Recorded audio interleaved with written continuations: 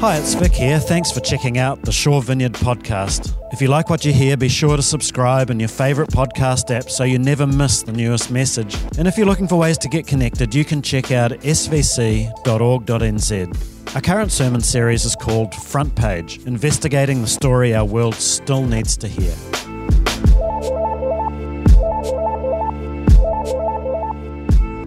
Hey, welcome along. It's so good to be doing church together this morning as whānau.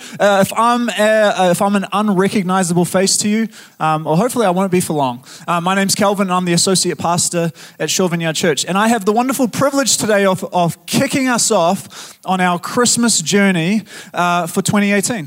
Isn't that cool? Who's excited? Who's a little bit sort of nervous and a little bit just overwhelmed already? You know, all those kinds of things that kind of come with Christmas.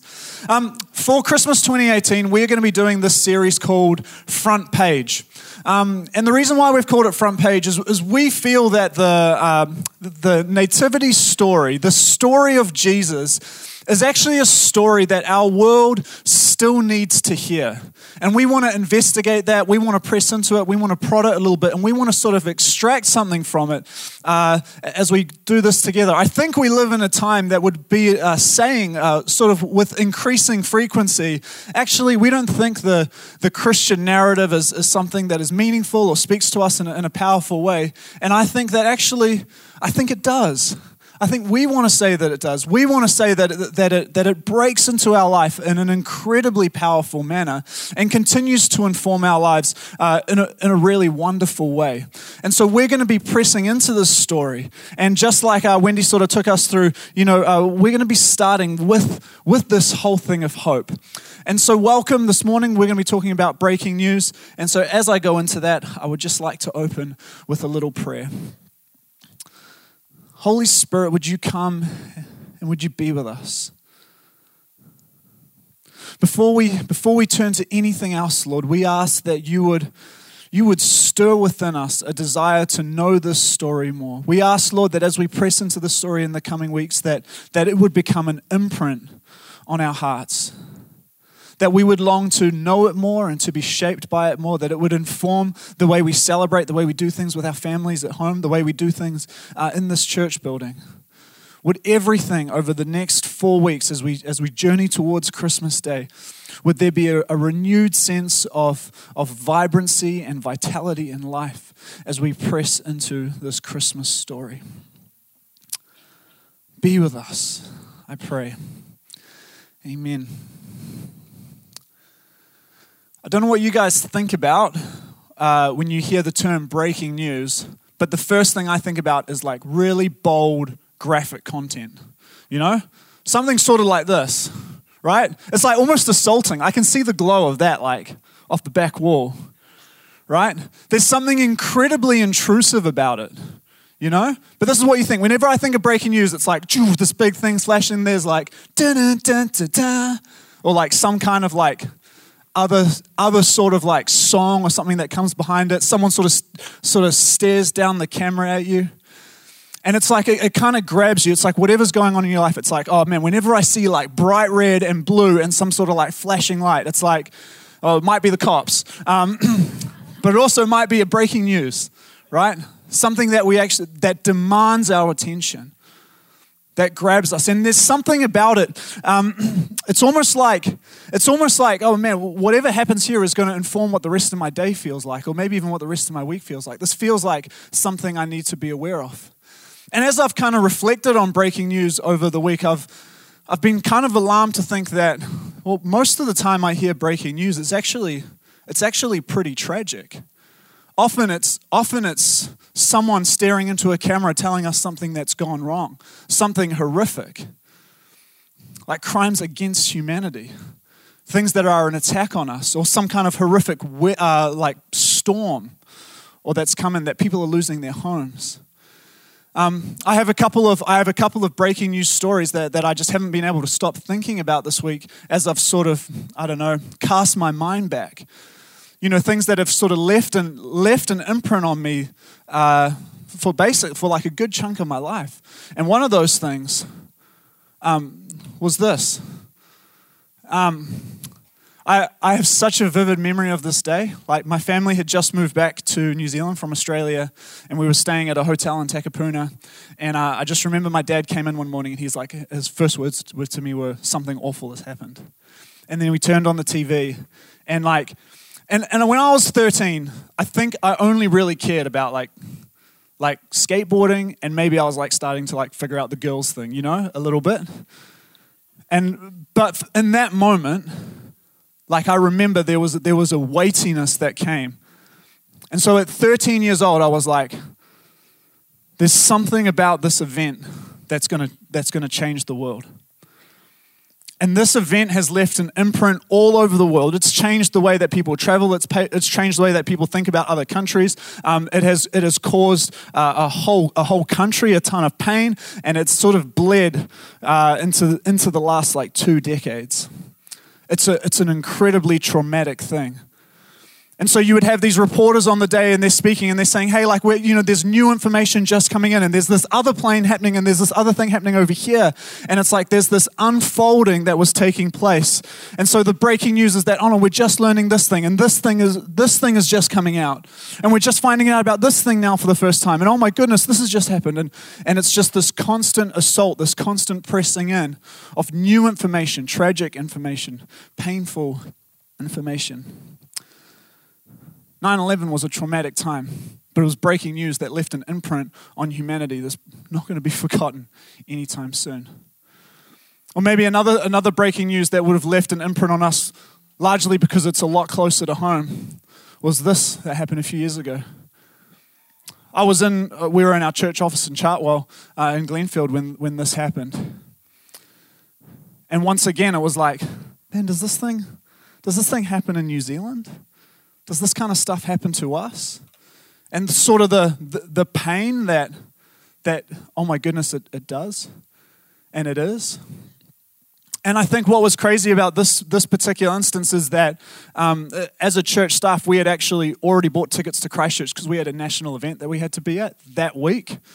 So like 2 days after this happened, like, we actually got to go down and actually respond to this. So it wasn't just that this news kind of like entered our lives through a TV screen, but then we kind of had to respond to it. We kind of had to enter into that story as well. And I mean, that was a phenomenal thing to be a part of, because we got to be a part of relief efforts, and we got to see what community looked like, and it was incredibly amazing. But it was so painful. And it was breaking news that left an imprint on my life.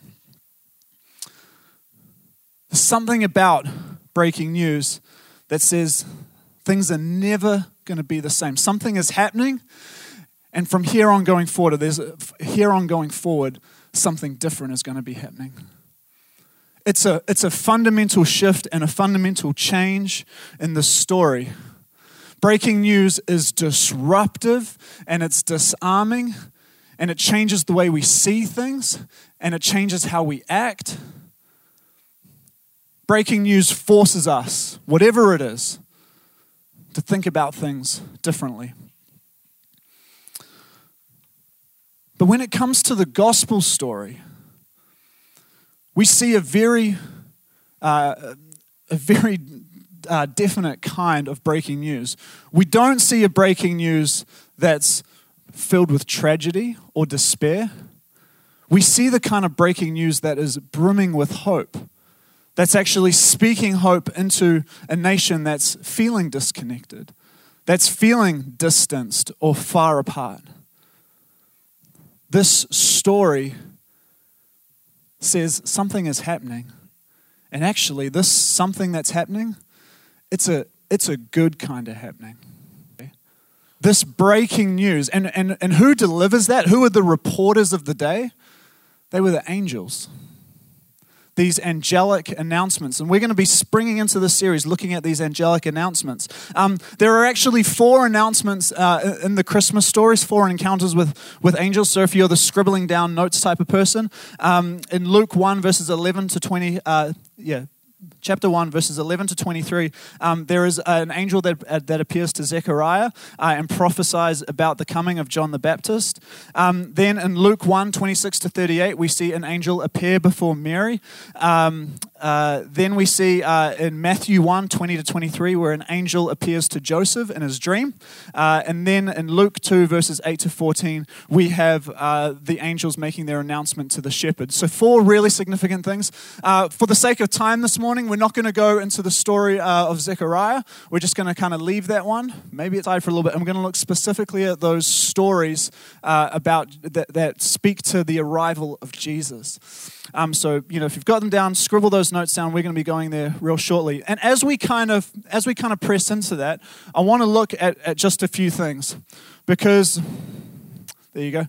Because it seems that this breaking news, in all of these instances, there's an element of terror or fear or uncertainty that comes with it. We see that the breaking news has some kind of revelation aspect. It speaks to something true that God is doing. And we see that this breaking news also invokes some sort of response. And we're going to see that as we kind of press into each of these stories. I also think it's worth noting that there are a few things that we can take even from the Old Testament as we look at these angelic announcements. First of all, anytime you have about 230 plus instances in Scripture where angels show up. Okay, that's a lot, right? And whenever they do, they sort of speak strength or encouragement into a situation. They sort of it's like a sometimes a gentle, sometimes a not so gentle encouragement in someone's call or vocation into the thing that God is doing in their lives.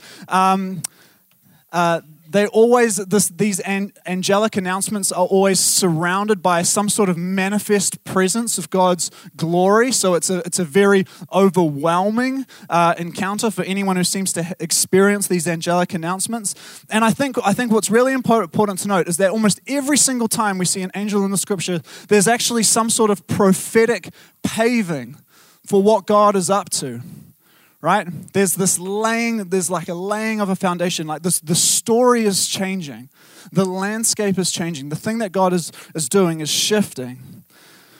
Almost every time we see these things, the agenda of God is being made known and the kingdom is breaking into human history. A shakeup is coming. Something new is forming, and the lives that are being lived out by all these people in these stories are beginning to change as a result of this announcement. So we want to take notice when we see these angelic announcements show up in Scriptures.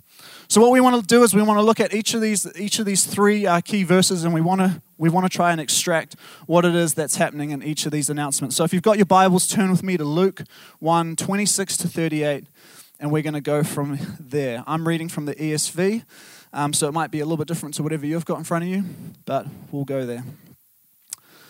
In the sixth month, the angel Gabriel was sent from God to a city of Galilee named Nazareth, to a virgin betrothed to a man whose name was Joseph of the house of David, and the virgin's name was Mary. And he came to her and said, "Greetings, O favored one, the Lord is with you." But she was greatly troubled at the saying and tried to discern what sort of greeting this might be. And the angel said to her, "Do not be afraid, Mary, for you have found favor with God. And behold, you will conceive in your womb and bear a son, and you shall call his name Jesus. He will be great and will be called the Son of the Most High, and the Lord God will give to him the throne of his father David, and he will reign over the house of Jacob forever, and of his kingdom there will be no end." And Mary said to the angel, "How will this be, since I am a virgin?" And the angel answered her, "The Holy Spirit will come upon you, and the power of the Most High will overshadow you. Therefore the child to be born will be called Holy, the Son of God. And behold, your relative Elizabeth in her old age has also conceived a son, and this is the 6th month with her who was called barren, for nothing will be impossible with God." And Mary said, "Behold, I am the servant of the Lord. Let it be to me according to your word." And the angel departed from her.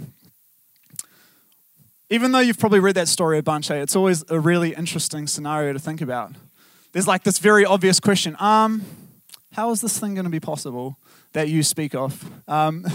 It's like a very, very challenging little thing. But I want to point out a few things that are really interesting. So first of all, like I said, the breaking news, that this thing is kind of terrifying. So one of the first things we see in the announcement to Mary is that she's actually scared and she's a bit uncertain. She doesn't quite know what's going on. Like, what is this thing about? Why am I experiencing this? And the angel says to her, do not be afraid. I mean, it's fascinating. Like almost every single encounter of an angel in scriptures is accompanied by a sense of to not be afraid. It's like when there's this experience of God's manifest glory, it's like the obvious response is kind of trembling with terror. It must be an incredibly overwhelming thing. And so there's this uncertainty and this fear that surrounds Mary as she kind of goes, what's going on? Like this feels alarming. This feels disruptive and disarming. And then there's this revelation that comes with it, this revelation of truth. So what do we see? Like what is being pointed to by the angel? Well, we see in this instance that it speaks to this coming of Christ, that this child will be the new king priest in the line of David.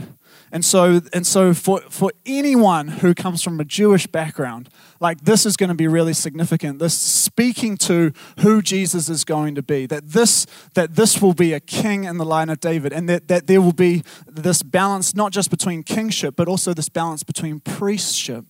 So there's actually this drawing together of these Old Testament prophecies, painting this picture of who Jesus will be to the nation of Israel. Like this is a really significant moment. This is a revelation of who this child will be. And it's an important thing to take note of. And so for a young woman in Nazareth to hear that she will give birth to the king priest, like that's a big deal. And that's terrifying and that's overwhelming. But here she has a moment with the angel saying, don't be afraid. This is a really good thing. The other revelation is that this king priest isn't just going to be this like human king priest, but that this king priest will be God, the Holy One, God with us. This is the declaration of Emmanuel. This is the moment where it is announced that God is going to enter the human story, embody human nature, live out a human experience, and in doing so, reveal himself to the world. Like this is breaking news. It's bizarre. It feels improbable, but it's so significant. This is who your child will be, God incarnate. It's terrifying. I'd be terrified and concerned if someone told me I was pregnant. Utterly perplexed. Might be a better. But this is an incredible thing to be aware of. So there's this revelation of truth as to what God is up to. And then there's a response. When Mary says, okay, I hear what you're saying, and I'll own it. There's a willingness to submit to the story, to make herself present and available to the story. There's not this like, man, I don't want this thing, or I don't understand it, so I'm going to run away from it. There is a response that says, your will be done, God. There's a trust that's placed into the hands of the Creator. It's a beautiful moment. And so Mary's response to this breaking news is one of trust and of willingness.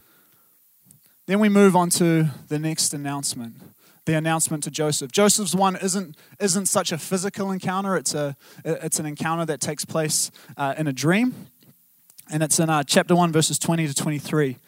But as Joseph considered these things, behold, an angel of the Lord appeared to him in a dream, saying, Joseph, son of David, do not fear to take Mary as your wife, for that which is conceived in her is from the Holy Spirit. She will bear a son, and you shall call his name Jesus, for he will save his people from their sins. All this took place to fulfill what the Lord had spoken by the prophet. Behold, the virgin shall conceive and bear a son, and they shall call his name Emmanuel, which means God with us. So what do we see happening here? Once again, Joseph is afraid. Although his fear is seems to be far more of a social concern. He's sort of sitting in this space, and if you're just reading the text a little bit before, he's kind of considering calling off this marriage. It's going to be done, but I want to do it respectfully. I'll kind of do it in quiet a little bit. I don't want to shame Mary. Obviously, she's shamed herself a bunch, so I don't want to cause any more problems there. But he's trying to figure out, there's this internal angst as he's trying to figure out what to do. And in a dream, he has this encounter with an angel. And it says, actually, this thing is legitimate. There's something amazing going on here. God is at work in this moment. And you need to understand that this child that she will bear is going to save people from their brokenness. So what do we have here? A revelation of truth about who Christ will be, a savior of the people, a means for reconciliation and redemption. Suddenly, that's quite challenging for a Jewish audience, because how do they experience their own reconciliation and redemption? They go to a temple and they participate in the system and in the rituals. But now it's no, the Savior, the point of redemption, it's going to come through this child. And actually the charge to call him Jesus is through Joseph. It's not what Mary is told to name her child. It's what Joseph is told to name the child. He is invited to participate fully in this thing. It's he's to be a father.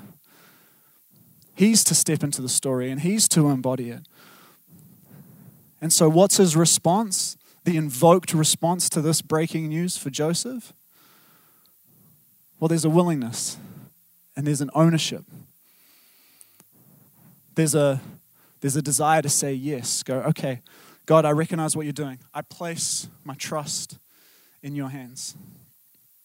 And I'll step into the story. Final announcement. The announcement to the shepherds. Luke 2, verses 8 to 14. And in the same region, there were shepherds in the field. This is we're kind of skipping over big key parts of the story. So Jesus has been born now, just so we're up to speed, okay? Luke 2, verses 8 to 14. In the same region, there were shepherds out in the field, keeping watch over their flock by night, and an angel of the Lord appeared to them, and the glory of the Lord shone around them, and they were filled with great fear. Notice that? Filled with great fear. And the angel said to them, "Fear not, for behold, I bring you good news of great joy that will be for all the people. For unto you is born this day in the city of David a Savior who is Christ the Lord, and this will be a sign for you. You will find a baby wrapped in swaddling cloths and lying in a manger." And suddenly there was with the angel a multitude of the heavenly host, praising God and saying, "Glory to God in the highest, and on earth peace among those with whom he is pleased." So what's happening here? What is the first thing we see? This response of fear. This is a terrifying thing. This bit of news, whatever this encounter is, this is a bit terrifying. This is a bit confronting. This is a bit challenging. Especially considering that there is this angelic appearance made to the lowest in society. In a society where it's the rich and the wealthy and the royal who are seen and considered to be next to God and considered worthy of God, the appearance and the news is shared first with those who are the lowliest, just the humble shepherds in the field. And the angel says to them, "Do not fear. Don't be afraid. This is a good thing. We're bringing you some wonderful news that will be a hope and a joy for the entire world." And so what happens? What's the revelation here? Well, I think it's a revelation of the upside down nature of God's kingdom. It's a revelation of turning everything that's in the world, this sort of vertical hierarchy, and turning it on its side. It's a revelation of God's plan for all of creation, a plan for reconciliation and redemption for all. It's not just a story about the Jews anymore. It's not just a story about wealthy. It's not just about doing this right or being this. It's a grand, impressive, majestic, wonderful story. And it's a story that speaks to the glory and the magnificence of God. And so it's like, as this story is shared, as this sort of news is shared, it's like there's this incredibly powerful moment of like this song and this praise sort of breaking out as all the heavenly hosts kind of sing. It's like, how could song not be the response? How could joy not be the response at the news of this hope? And we know that the shepherds kind of drop what they're doing. What's their response? We have to go worship. We have to step into the story. There's a willingness to say yes that we see in the shepherds. And so here we have it. 3 angelic encounters, 3 announcements, 3 moments of breaking news, of news that speaks to this future reality of what God is doing and what God is up to. And I want to say this morning that those announcements didn't just happen in sort of an isolated series of moments some 2,000 years ago. They're announcements that are made to us today. They're announcements that mean something to us today. They speak to us. Because actually, I think if you continue to think about this story, the Jesus story, it is actually a pretty uncomfortable and pretty overwhelming thing to think about. It's a hard thing to comprehend. It's not something I think we're ever supposed to comprehend or fully grasp, but it just is. And there's the sense that we kind of need to submit to it and allow ourselves to step into it and kind of and be in awe of it and be captured and captivated by it again. Because how many times have we sat through? I know Adele sat through 37 of these. It's 37 Christmases, you know? So now she's just thinking about it all over again. But man, for the 37th time, capturing that story, being blown away by the story, having the story take root in the depths of the heart in a new way, in a profound way, where suddenly it feels like this new thing all over again. This is an announcement that is still being made to us today. What truth is held in this for us? I mean, that's a question for you. What truth is in this story still for you today? Because I look at these things, you know, there's this idea of Jesus being the king priest, Jesus being the Son of God, Jesus being the Savior. Man, and those are words we just like, in a way, I think meaningfully, but they're words that are bandied around church all the time. So what does it mean to lean into them, to consider them, to let them impact us once more? When we think about the fact that this story is a story that speaks to the glory of God, what does that mean for us? And then it comes to this, like, what will our response be? What does this story invoke in us? Because here's what I think is important. In a world that would sort of increasingly say, maybe this Christian story doesn't matter anymore, what this story does in us changes how other people see it. I've never really been like a natural like evangelist. I don't think it's like sort of exists within my particular gift set. But I think that, you know, when we allow this story to take a hold of our hearts, it emanates as we carry it in the world. So what does this story invoke in you? As you maybe, if hearing for the first time, hearing of the angels for the first time, as you look at those words, as if for the first time, what does it invoke in you? Does it invoke a sense of hope? A sense of longing? A sense of desire for the things of God's kingdom? Or is it just another Christmas we need to get through?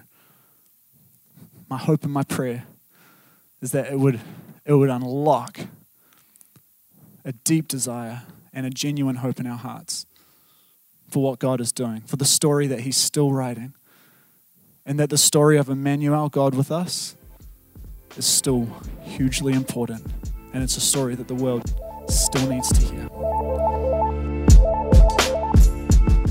Thanks for listening to the Shore Vineyard podcast today. Just before you head into your next podcast in the queue, I'd love to invite you to one of our Christmas Eve services coming up, believe it or not, on Christmas Eve at 5 p.m. and 7 p.m. There'll be great music, good food, glow sticks for the kids, and it just won't be the same if you're not there. It's also worth noting that we won't be having our usual Sunday services on December the 23rd or the 30th, but we're back for 2019 at 10 a.m. and 6 p.m. from Sunday, January the 6th. And if you need any details of our Christmas Eve services or our summer calendar, go to svc.org.nz. So have a great rest of your day, and I look forward to catching up with you at one of our services soon, or back right here next time on the podcast.